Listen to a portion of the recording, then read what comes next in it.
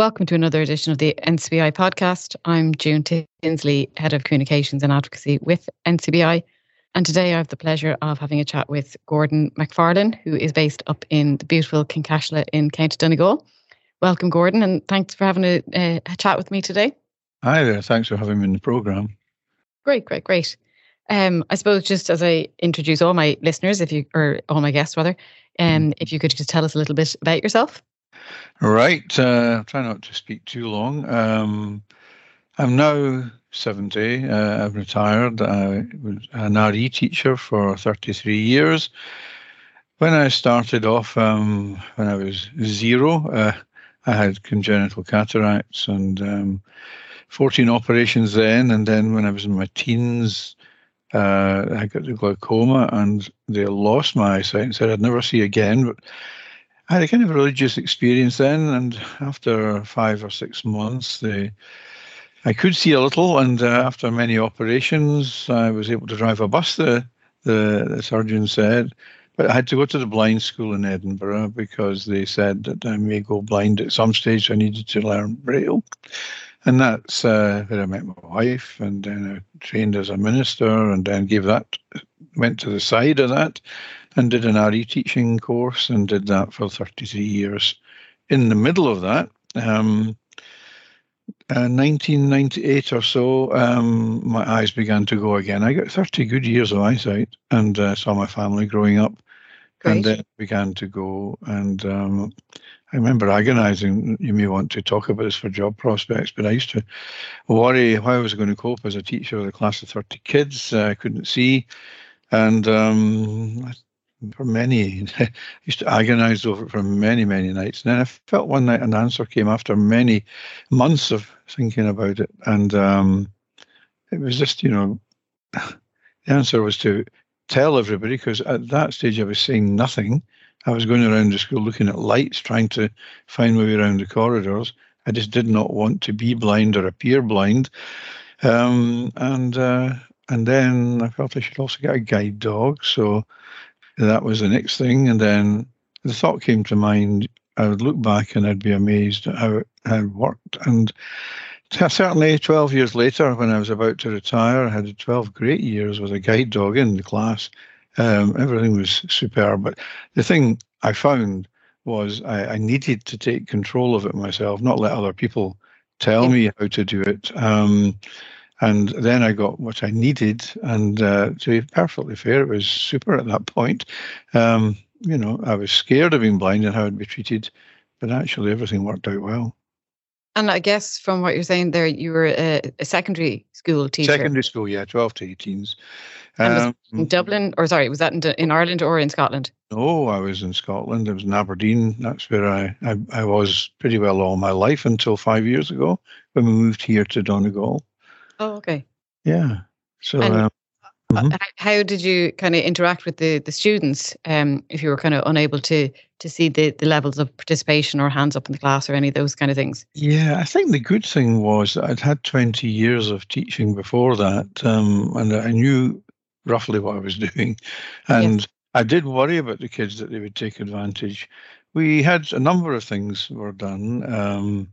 I had a camera put in the corner of the room linked to a monitor. Nowadays, it would do it a wee bit differently probably, but it meant that if anything went wrong, people could check it and see what happened. And I always like to say, because the classes were good, the kids were superb. It wouldn't have worked if it hadn't been for them, but I worried about being treated badly. And what actually happened was that the kids seemed to go into credit mode. It was really good. And this camera was there. And in 13 years after going blind there, it was only looked at probably about 15 times in that thing. So, I mean, some people have 15 incidents a day. So yes. I was really pleased. And it's credit to the kids, really, because we had a good relationship. And I think that worked. RE's not the most popular of subjects, but they seemed to enjoy it, and what we ended up doing was, a bit of fun as well. And I could actually, up till then, I was scared to show I was blind. If anybody sort of hinted at it, I would have been annoyed or difficult or whatever. But just maybe a little bit of thought here. When I finally had to tell all the classes that I was going blind, and that was about 30 classes in a week. I had one every period. I just decided to tell everybody and take the risk that things would go wrong. And it was amazing. Some of the worst kids became the best, and they didn't treat me like an imbecile, which I was worried about. They actually, I felt like a very good treatment. We could actually share a joke and have a really good time.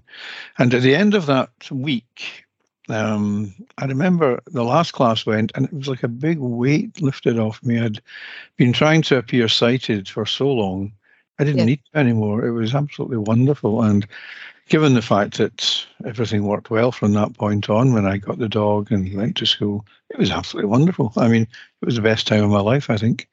Oh, I'm delighted. And as you rightly say, kind of having a good rapport with young people certainly helps, because they can be very accepting and of the circumstances and the environment. And I'm sure they learned an awful lot from you, not just religious studies, but also just interaction and having the guide dog in the room and everything. So that certainly stood to them as they went on through life, I'm sure. I think the other thing I would say, you did ask a question about how to, I know the hands were up and things like that. Well, basically, I developed my own system, really. I said, you could snap with your fingers if you want, but not rudely, but just once, if I don't answer it, then give me a minute or two and I'll do it again. And to be honest, that really worked quite well. I was able to hear when somebody wanted to speak. The other thing is you develop, I'm not saying your other senses, is a misnomer. I think that people think your other senses suddenly become super. I think because you're using them, you've got to use your other senses so you're more aware of things. I was able to hear things that they would be surprised at, like somebody still had their coat on when they weren't meant to, excuse me, or somebody was chewing, for instance. If I caught that, I would sometimes have a bit of a game with it and not mention it for a minute or two until they didn't realise I knew, and get them to put it in the bucket, that kind of thing. But ways of controlling, but you have to listen, and your other senses, you just try and be aware. And I found that worked for me. I was fortunate. Mm-hmm. Well, I'm delighted to hear that, and because certainly NCBI would be supporting other young people who want to become teachers, and certainly some of the beneficiaries of our Gerard Byrne bursary are students in teacher training college and things like that. And one of the concerns they would have is how will they manage and control and be able to encourage full participation in the classroom. So I'm delighted to hear it's worked out so well for you.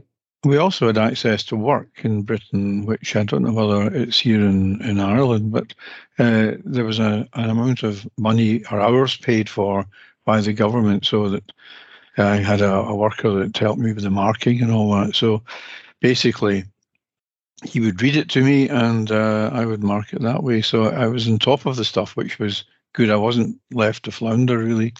And if you can imagine having, when I started, all the kids in the school, because I was the only RE teacher, and then other people came in, and so I had half the classes when I ended. It's maybe hundreds of kids, though, so it's quite a lot of paperwork.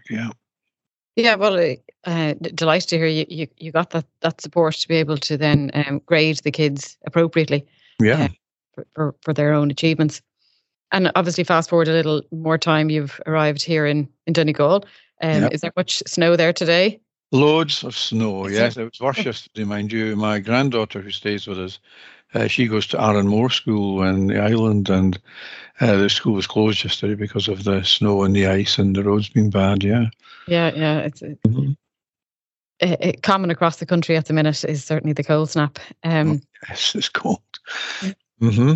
So tell me, Gordon, what other kind of what supports have you availed of from NCBI since you've been with us? Well, Bernie Leahy in Letterkenny has been very helpful. And at the beginning, when it was a big move. Basically, it was in the spur of the moment, really. And people kind of thought we were mad. 2 blind people, my wife's blind, coming over to take up something totally new in a different country. But it worked out well. Bernie Leahy was a good liaison. She was, helpful. And some of the paperwork she was able to help with and get us into some of the things we needed to do. But in general, the library my wife used for NCBI, and I can't. There's nothing else really that I can think of. The podcasts, which were for technology, I liked listening to them and being involved at that at the beginning. So these are the kind of things that we got involved with NCBI. Oh, and also I should say, my guide dog died a year and a half ago. I'm still waiting for a new one. So I had white cane training in Scotland, but Bernie again came and got me around my area just to familiarise myself without a dog. And we really, I can get about quite well with a cane, but they're not as friendly as dogs. No, that's true. That's true. Certainly, excuse me. Guide dogs offer such a level of independence and comfort. There's no comparison, really. Exactly, the cane can't offer that level of comfort in some instances. And Gordon, obviously, you're heavily involved in the Uplift FM radio station. Well, when I retired, I was under the age for retirement. I retired a couple of years early. I didn't need to, but the opportunity came, and I thought I might try and do something different. I'd always been interested in music. I'd had an audio-video business for a number of years. Even when I was blind, I got someone to do some of the video stuff, and I did a lot of the audio editing, etc. So when I retired, the very day I wrote my letter, I had a friend in that night, and he said he was talking about one of his friends who did radio work, and it just hit a chord, really. And I remember reading there were programs available for blind people and visually impaired people to run a radio station. So that very night I paid for it, downloaded it, and got started. And 6 months later, Uplift Radio began. We're 24 hours a day. I had a number of other people doing some DJing with me. And so we play all kinds of music, from the 40s through to current music, country to gospel, lots of things. It's not a Christian station as such. There is Christian material on it on a Sunday and sometimes during the week. But in general, it's secular and tries to uplift people, really. That's the whole idea. And during the pandemic, of course, more people would be listening as well. But in the past year, we've just about doubled anyway, our listening hours. So it's been quite gratifying to see that people are listening.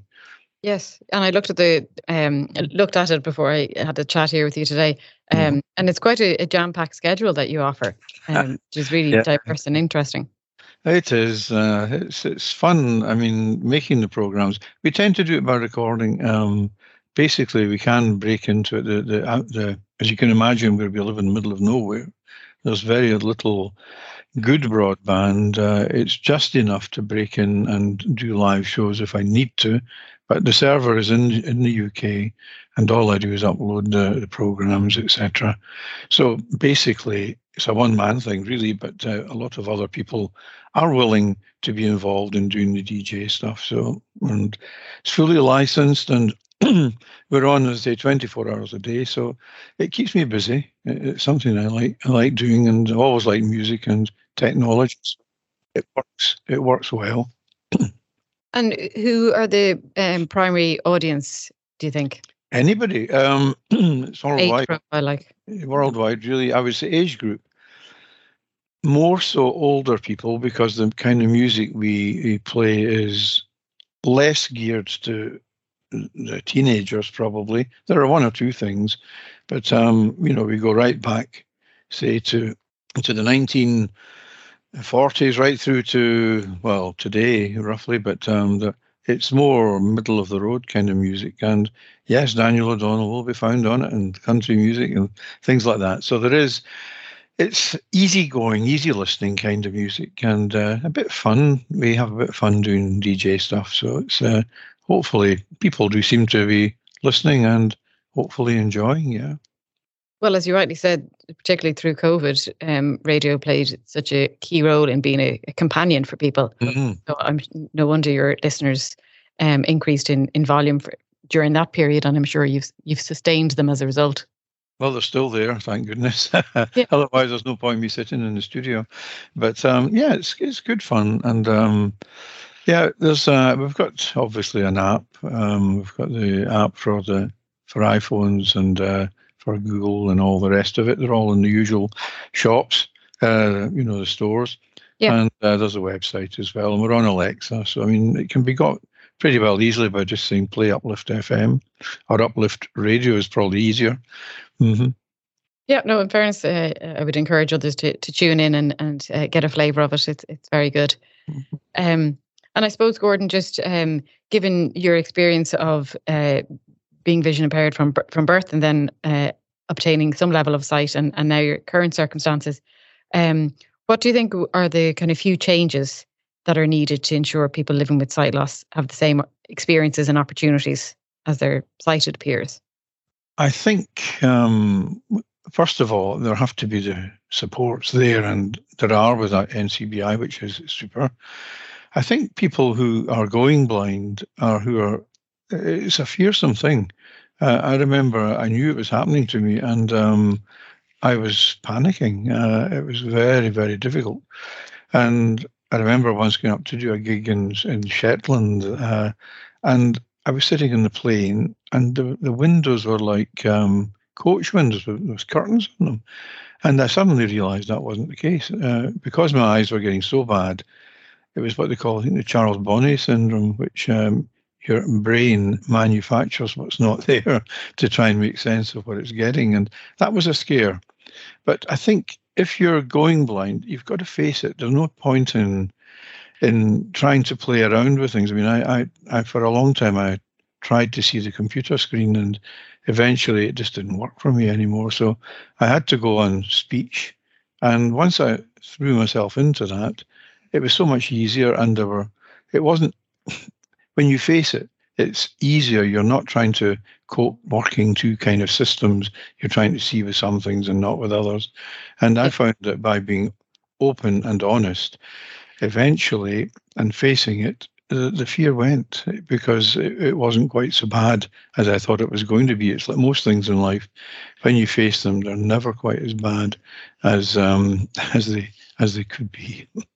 That's true. Yes, I mean, and I can imagine it's very a personal perspective as well, and a sense of feeling alone as well can dominate that transition for people. And it's so easy to get into a negative mindset, and you will do. I mean, there's no doubt about it. People do go into that, but I think you've got to realise that you've got more life to live, and it's not good to sit down and let it overwhelm you. But if possible, get all the supports you can, and if you're working, especially that way, try and hold on to that. And employers, by law, usually have got to try and accommodate you. So these are things you need to investigate and really push for, because you have a life to live, and you're entitled to do that. Exactly. And I suppose, given where you're living now is quite a rural area, would you consider that there is some obstacles that you have to face that other individuals in the community don't have to face, whether it's getting out and about safely or even interacting in some of the leisure or recreational opportunities or anything like that? Well, if anybody knows the area, they'll know the roads are narrow. There's ditches on either side and no pavements. And when I first came here with my guide dog, I stayed in a hotel just up the road from where we are now. And I stayed for 2 or 3 days, and I determined that if I couldn't make it to the village with the guide dog, and everyone said it was so dangerous, then I couldn't stay. So one night we went out and just walked down to the village. It was it was scary because I didn't even know where the village was, and when I was in it, it was so quiet I nearly walked through it. But having said that, I got there and got back, and the roads are difficult. And guide dogs themselves, the organisation, don't encourage you to use your guide dog on that road. But I took my granddaughter to school every day along that road with the guide dog, and I found it was okay. I didn't get run over, which was good. But yeah, we need more footpaths. We need signage probably, which would make life easier for people with guide dogs or blind people with canes trying to get about. But that it's remote. But in some ways, there's a good point to that. You can wander some roads without seeing any cars at all. Yes. And in terms of kind of connectivity, you highlighted earlier, there's broadband is there, but it's a bit patchy. And has it been improving in recent years? Because obviously technology is such an enabler for people who are blind or vision impaired, and it's so vital to maintain that connection if you're living in a rural area. It can be a challenge. That's right. It's good enough to use for even TV. It can download. It's quite slow speed, but it works. And certainly my granddaughter, who's well into phones and all that kind of stuff, she's always on something that's streaming. So we do manage it quite reasonably. And although I thought it was a lot lower than Aberdeen, I was actually quite pleased that it's working for us. So yes, there is connectivity, but there's a long way to go in many parts of Ireland yet, in the rural areas. Yeah, definitely. And I suppose just to conclude, you mentioned earlier around encouraging people who have a vision impairment or going blind to essentially accept and embrace that part of them. But is there any other one piece of advice that you'd give to another person who's recently diagnosed with a sight loss condition? I try and get involved with someone else who is blind, or get maybe NCBI to buddy or link them in with you. When we came here, they started, funnily enough, a VIP group, a visually impaired group. And there's now about 12 or 13 of us meet every week or so. Tea, coffee, that kind of stuff. And we have guest speakers and singers. It's good to get involved with people and to learn how they cope and how that might help you if you're especially newly finding it difficult with sight. And as I say, rather than hide away, if possible, try and face it. And it wouldn't be as bad as you think, because there's so many wonderful people out there who are willing to help and to encourage. And listen to Uplift Radio, of course. That will encourage you too. Very much so. And if anybody's interested and wants to be involved, they're welcome to contact us. There may be a possibility. They may even get to do some DJing. An excellent invitation. Perfect. Well, for now, Gordon, I would just like to say thanks very much for having a chat with me this morning. Anyone who is interested in hearing more about Uplift FM, feel free to jump onto their website, upliftfm.com. If anyone wants to listen back to any of NCBI's previous podcasts, they're available on all the streaming platforms, as well as on our YouTube channel where you can subscribe. If anyone wants to access our services, feel free to contact the info line 1-800-911-250, or alternatively jump onto the website ncbi.ie. But for now, thank you very much, Gordon. Lovely to have a chat with you. Thank you for having me.